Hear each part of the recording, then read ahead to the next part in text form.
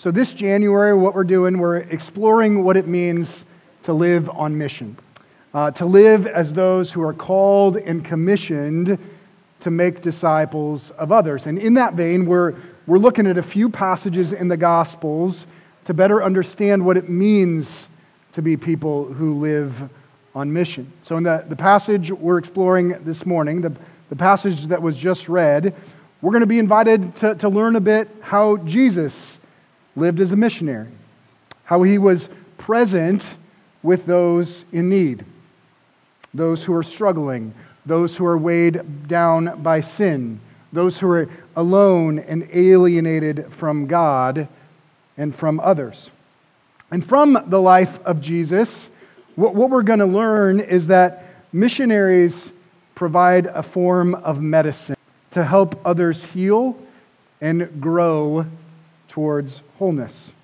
And so the title of the message this morning will be Missionary Medicine. And the big idea will be straightforward and simple. Those who practice missionary medicine invite those who are sick, those who struggle with sin, to heal. Now, the big question will be for us this morning, the big question will be how? How do those who practice missionary medicine, people like you and I, invite those who are sick to heal? So as we begin to explore that question, I actually want to give you a little peek into my soul, particularly how I prepare for sermons. Now, I certainly will soak in a text over and over again, look up words, read different translations, use biblical commentaries to better understand what is going on in a passage. But something else I try to do from time to time is immerse myself in some sort of story that connects to the text or the trajectory of the sermon. In giving us the Bible, God has not simply given us a list of propositional truths like a math textbook or a bunch of facts like a history book. He has given us stories. And stories tell us not only what happened, but they also show us something. They show us how to live. They show us what is good. They show us what is beautiful and what is true. So it may not be a surprise to you that in engaging stories, I love movies. After all, Pastor Chris outed me a few weeks ago saying how much I love the movie Pete's Dragon. So the movie I got drawn into this past week was one of the classics that highlighted the gifts and talents of the late Robin Williams. It's the movie Patch Adams. And if you've seen that movie, you know it's based on a true story of a man longing to practice medicine who is confronting a medical establishment that can deliver cares in ways that are cold and calculated. Rather than caring for people, the passion, the focus is to prevent death and stop disease. Patch, more than stopping death and preventing the advancement of disease, wants people to laugh and to be touched, to be seen and heard and valued. To this end, in a lifeless room where children are being treated for cancer, he wears a bedpan on his head. He puts a rectal enema syringe on his nose to make him look like a clown. He befriends and sings to a bitter and enraged man dying of pancreatic cancer. He helps a depressed elderly woman who won't eat dive into a swimming pool full of cooked noodles. More than treat disease, he wants people to experience what it means to truly live. As we consider the how of what it means to invite others to heal, there is something this passage will highlight that's on display in that movie.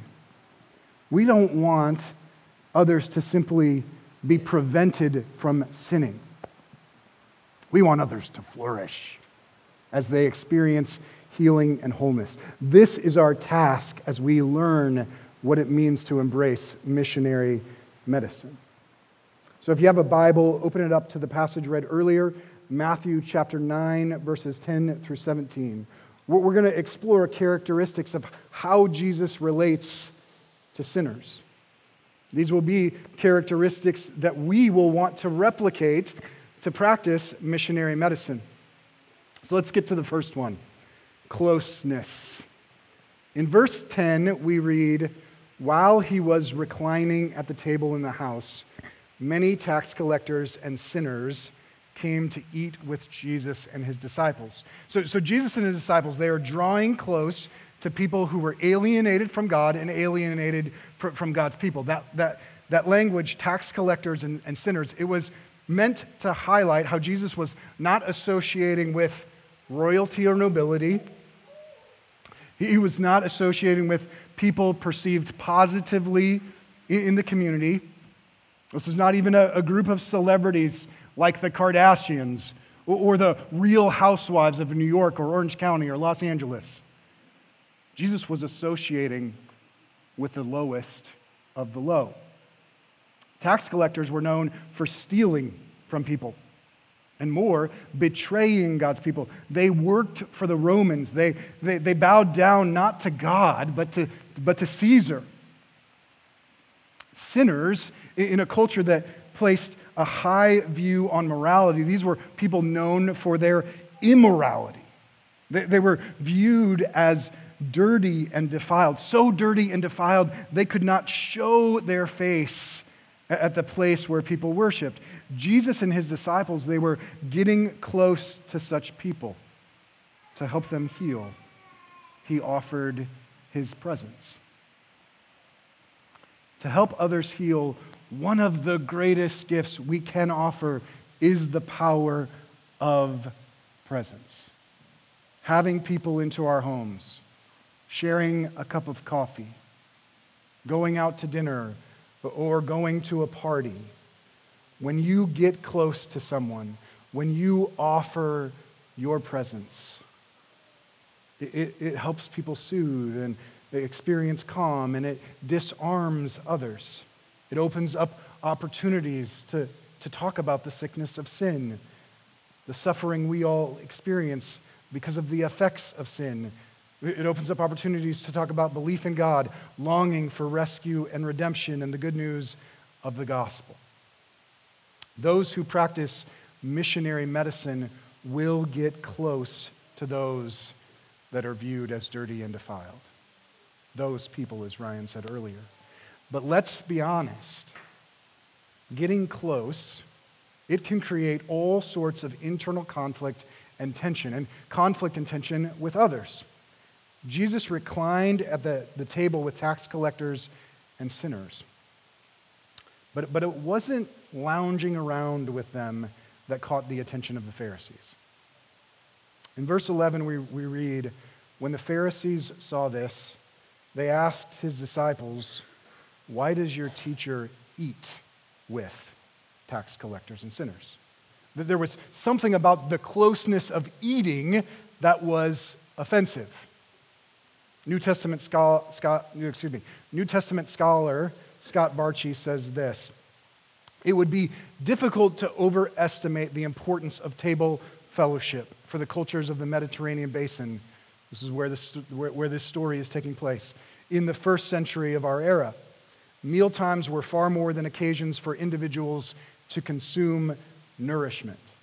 Being welcomed at the table for the purpose of eating food with another person had become a ceremony richly symbolic of friendship, intimacy, and unity. So the belief was in getting close to those people, to those sinners, in eating with them, you were embracing a level of intimacy, of friendship, of unity where you might become contaminated yourself. You might become dirty and defiled, not because you were sinning, but because you were close to sinners. Now, many of us probably think such a belief like that is ridiculous. Eating with sinners, getting so close that we become contaminated ourselves. But there is a form of this belief that is alive and well today.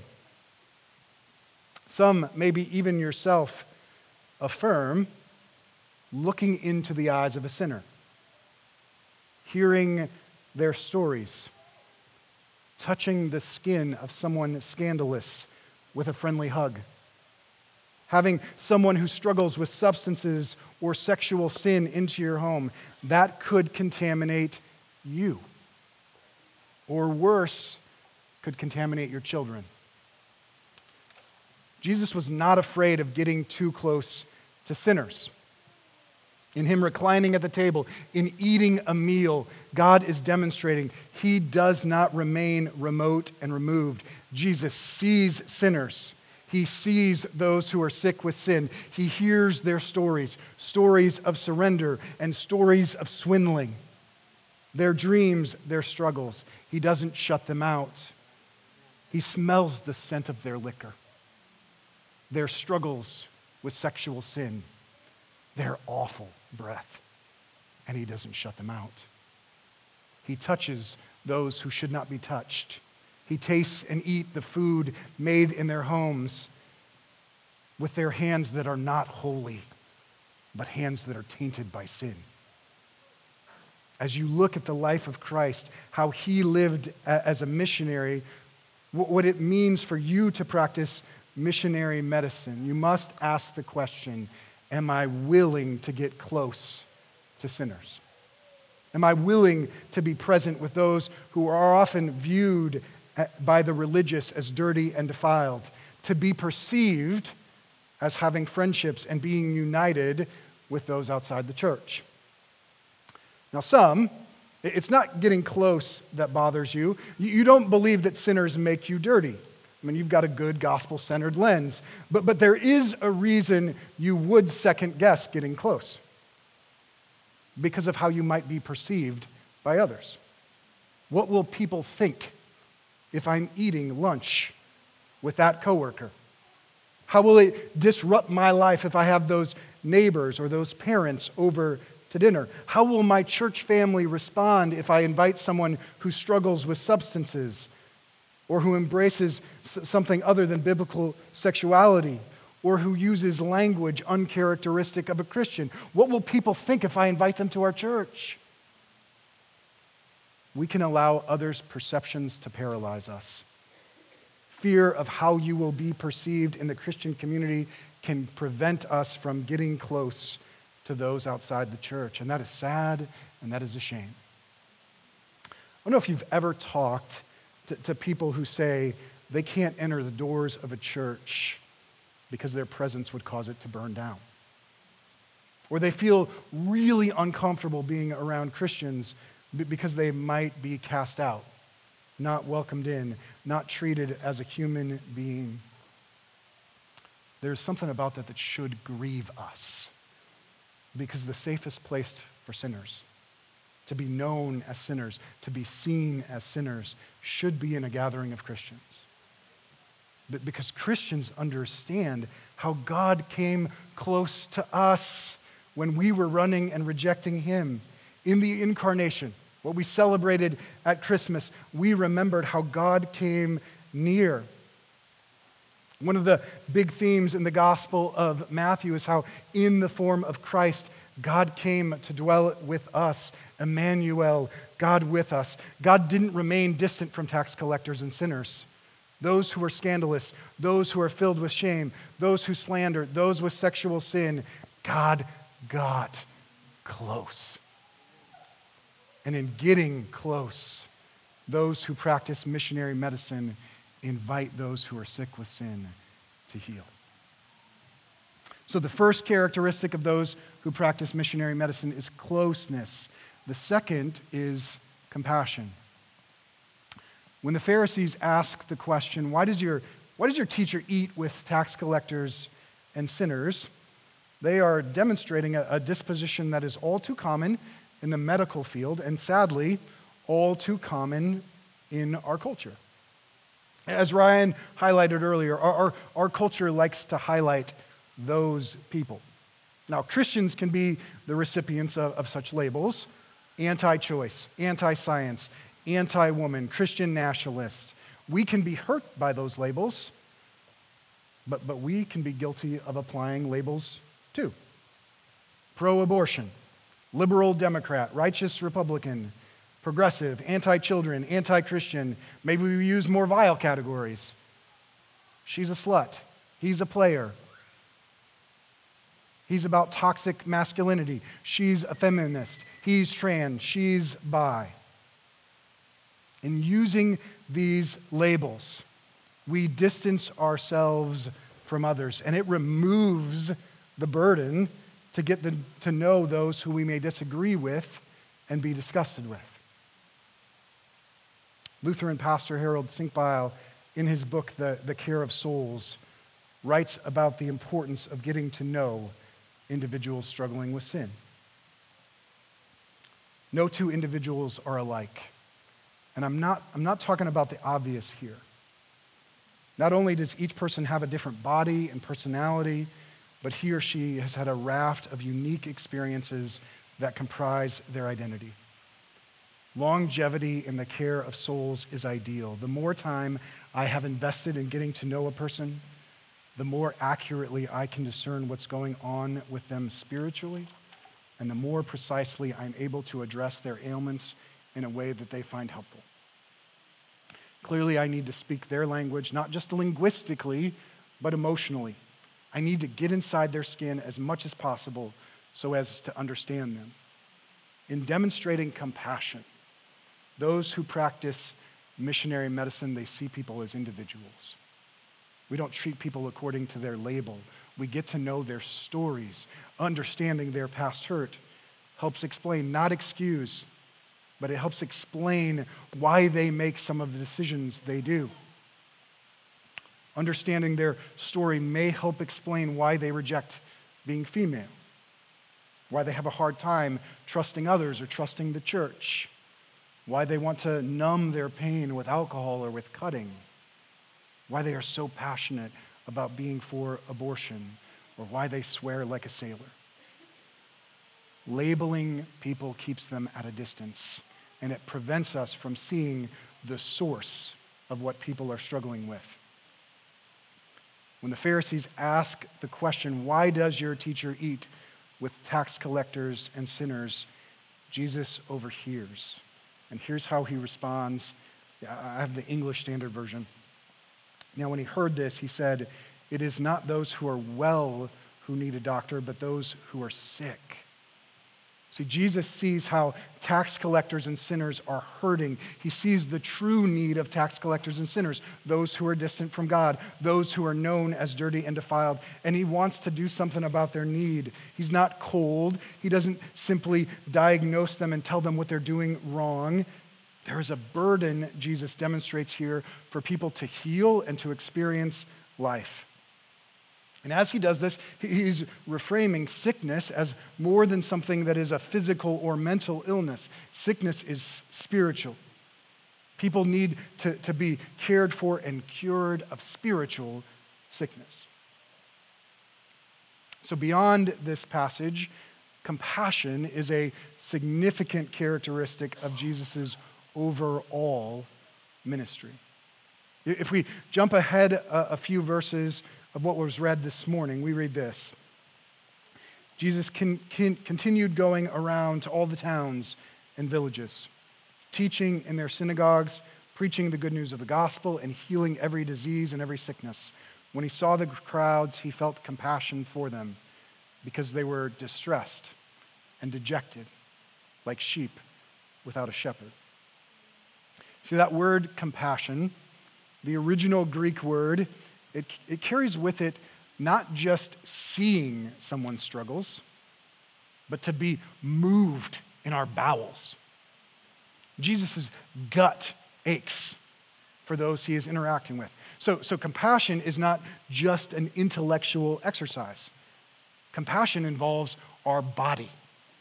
We are moved at the core of our being. Our bodies are burdened for people to experience healing and wholeness. So there is a connection between having compassion and grieving over how people are spiritually sick, how they are diseased, how they are distressed and dejected. Those who practice missionary medicine, they aren't satisfied with people being happy. If you do not grieve the life of a sinner, if you do not understand their desperation, something's off in your approach. Sin is destructive. Sin should grieve us. If you know someone who is living in sin or in a sinful relationship, you want to get close and you want to demonstrate compassion, and that means you grieve how they are sick, how they have formed relationships, how they have embraced sin. You don't celebrate that. You shouldn't be fine with that. You shouldn't turn a blind eye towards that. Compassion causes our bodies to ache, to grieve. In demonstrating compassion, those who practice missionary medicine invite those who are sick to heal. Are you compassionate towards people who are sick with sin?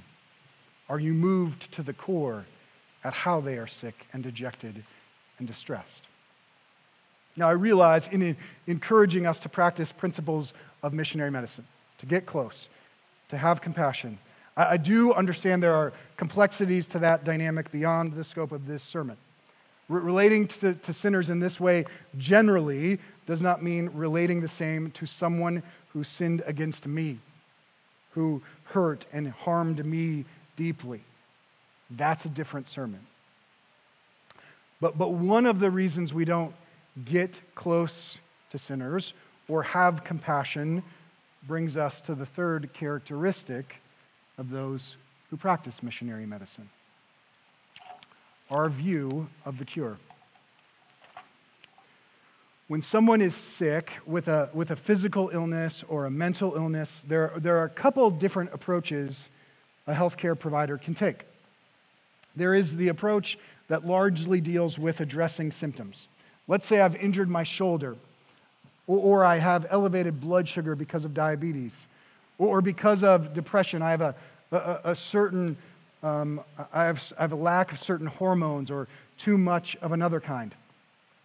This approach provides medication or treatment to eliminate the symptoms, but it does not so much treat the source of the problem. It doesn't repair the shoulder muscles or address the root causes of diabetes or do anything about the source of depression. One approach is to treat symptoms. The other is to treat the source of the problem, to reverse the root causes, to bring in new tissue, to heal a dysfunctional pancreas, to address the pain and chemical imbalances causing someone to struggle with sadness. So one approach to treating the sickness of sin is to treat symptoms rather than treat the source. We simply want people to stop acting like they are sick, stop struggling with substances, make the right decisions, pray, read your Bible, do the right thing, quit being stupid. This is how some Christians tend to approach those who struggle with sin. They miss what causes the problem. And as a result, they do not point people to the ultimate source of healing and wholeness. Then John's disciples came to him saying, "Why do we and the Pharisees fast often, but your disciples do not fast?" Jesus said to them, "Can the wedding guests be sad while the groom is with them? The time will come when the groom will be taken away from them, and then they will fast. No one patches an old garment with unshrunk cloth, because the patch pulls away from the garment and makes the tear worse." So the gospel writer here is drawing our attention to a point of conflict, how Jesus' disciples do not fast. Now let me say, fasting isn't bad. As a church, many of us embrace the practice or the challenge of fasting during an upcoming season like Lent. Fasting is an expression of longing and anticipation and future redemption. When Matthew highlights how Jesus responds to this tension that his disciples don't fast, he doesn't dismiss the goodness of fasting. But he says his disciples don't need to fast.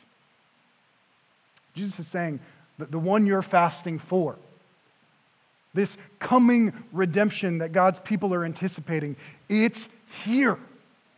What you're longing for is here. Jesus is bringing rescue and liberation. Jesus is not here to address symptoms. He's here to address the source. Jesus is saying, you may think following religious rules is the way to heal, but that is not the medicine I'm prescribing. The medicine I came to offer is something entirely new, because you don't just need a repair of what is old. It's not about you making sacrifices. You need a renovation, a revolution of the heart. The old needs to be replaced with something entirely new. And rather than cure being about following particular rules, it's about being rescued and redeemed. And no one puts new wine into old wineskins. Otherwise, the skins burst, the wine spills out, and the skins are ruined. No, they put new wine into fresh wineskins, and both are preserved. The cure for spiritual sickness, Christ is teaching his students about that cure. And that ultimate cure is him. Christ is the cure we need. He is the new wine. I think many of you know there is a young girl in our church. Pastor Chris and I visited this past week. She is desperately sick. Although, like many of us, she doesn't know how sick she is. Her bone marrow is corrupt. See, like when something like this is the source of sickness, her healing will not come through habits like eating the right foods, exercising daily, or having a good sleep routine. Those will not heal her. Only receiving new bone marrow. Only that will bring healing and wholeness. Only removing what is corrupt and giving her something new. This is the medicine Jesus offers those who are sick. Not to address symptoms, but to address the source. Here's the Old Testament prophet Ezekiel talking about what God will do for his people in the future. I will also sprinkle clean water on you, and you will be clean. I will cleanse you from all your impurities and all your idols. I will give you a new heart and put a new spirit within you. I will remove your heart of stone and give you a heart of flesh. I will place my spirit within you and cause you to follow my statutes and carefully observe my ordinances. In Christ, God came to fulfill this prophecy. Jesus came to heal, and spiritual healing is not simply the absence of disease, the absence of sinning. Spiritual healing is experiencing new desires and new passions, healing spiritual sickness. It is rejoicing and delighting in what is good, and delighting in the one who ultimately heals and redeems and rescues. Maybe you're with us this morning and you're realizing how you are sick. Or you're listening to this message sometime in the future. You've been trying to treat the symptoms of sin, but you've been failing. And you're coming to realize, I'm not the cure. I can't heal myself. Maybe now is the time to surrender to the one who ultimately invites those who are sick to heal. Now let me turn my attention from there to brothers and sisters in Christ. As you consider this practice of missionary medicine, your understanding of what cures those who struggle with sin matters. Do you see them as desperately sick, as though they are perishing and in need of rescue and in need of a new heart? Or do you see them as fundamentally healthy? Maybe they're a little sick. Simply, they have a symptom that needs to be addressed. They can heal themselves if they would just do the right things, eat the right things, exercise, sleep, do the right spiritual practices. If they would just stop doing X behavior, then they would experience health like you. When you believe people can heal themselves, when you believe that you healed yourself, when you believe that people are fundamentally healthy or just a little sick, it will rob you of compassion. And you will point to the wrong cure. Those who practice missionary medicine know ultimate healing only comes through Jesus Christ. So this is so important for those who practice missionary medicine, because people who help those who are sick, they can get kind of a big ego. They can see themselves as superhuman. They can think of themselves as better than others. In the movie Patch Adams, as students are being oriented to their first year of medical school, there is this character, Dean Walcott. He's a character that's going to create all sorts of tension for Patch. He's addressing the students. It is our mission here to rigorously and ruthlessly train the humanity out of you and make you into something better. We're going to make doctors out of you. I think we sometimes believe Christianity trains the humanity out of us. It makes us into something better than the average person, something superhuman. Those who care for those suffering from spiritual sickness with sin, they don't reject their humanity. They don't surpass their humanity, but they step in to what it means to be healed as a human. In a sense, the best doctors who care for spiritual sickness understand how they are patients themselves. Here's Harold Sinkbile again addressing this disposition. While he is addressing pastors, the application can certainly apply to all those who practice missionary medicine. You and I, as pastors, are not the healers. Only God Himself can heal sin-sick people and provide consolation and comfort to war-weary, battle-scarred, and wounded souls. While you and I, as pastors, as those who practice missionary medicine, can and should express our personal care and concern to suffering souls sympathetically and compassionately, there is only a temporary measure of relief in our concern and compassion. Genuine and lasting healing comes from God, not from us. There's a great freedom in understanding we are not the cure. We are not the Christ. It's not about our presentation of the cure. When people recognize they are diseased and they are distressed, when they understand they are corrupt to the core, they need a new heart, they will want this medicine. We can have great confidence in the cure we offer, not in the means and manner in which we practice missionary medicine. So as you consider what cured your sickness, your struggle with sin, is there a sense that I did this for me, or God did this for me? God healed me. God saved a wretch like me. When you understand Christ is the cure, it will transform the way you relate to sinners, the way you practice missionary medicine. You will want everyone to know the doctor who brings healing. You will want everyone to know how desperate and distressed they are in need of healing. You will want them to understand how Christ is the cure for what ails all of us. Those who practice missionary medicine will invite those who are sick to heal.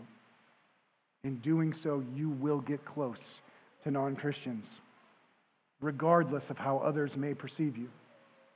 You will eat with them. You will be hospitable, and you will invite them into your homes and into your church. You will demonstrate compassion. Rather than treat people according to their disease or dysfunction or their labels, you will get to know them as individuals who bear God's image. You will get to know their individual stories of struggle and past hurt. Why? Because you want others to do far more than stop sinning. You want them to experience the healing power of Christ. This is our task as those who practice missionary medicine. Point to the healing power of Christ. Let's pray.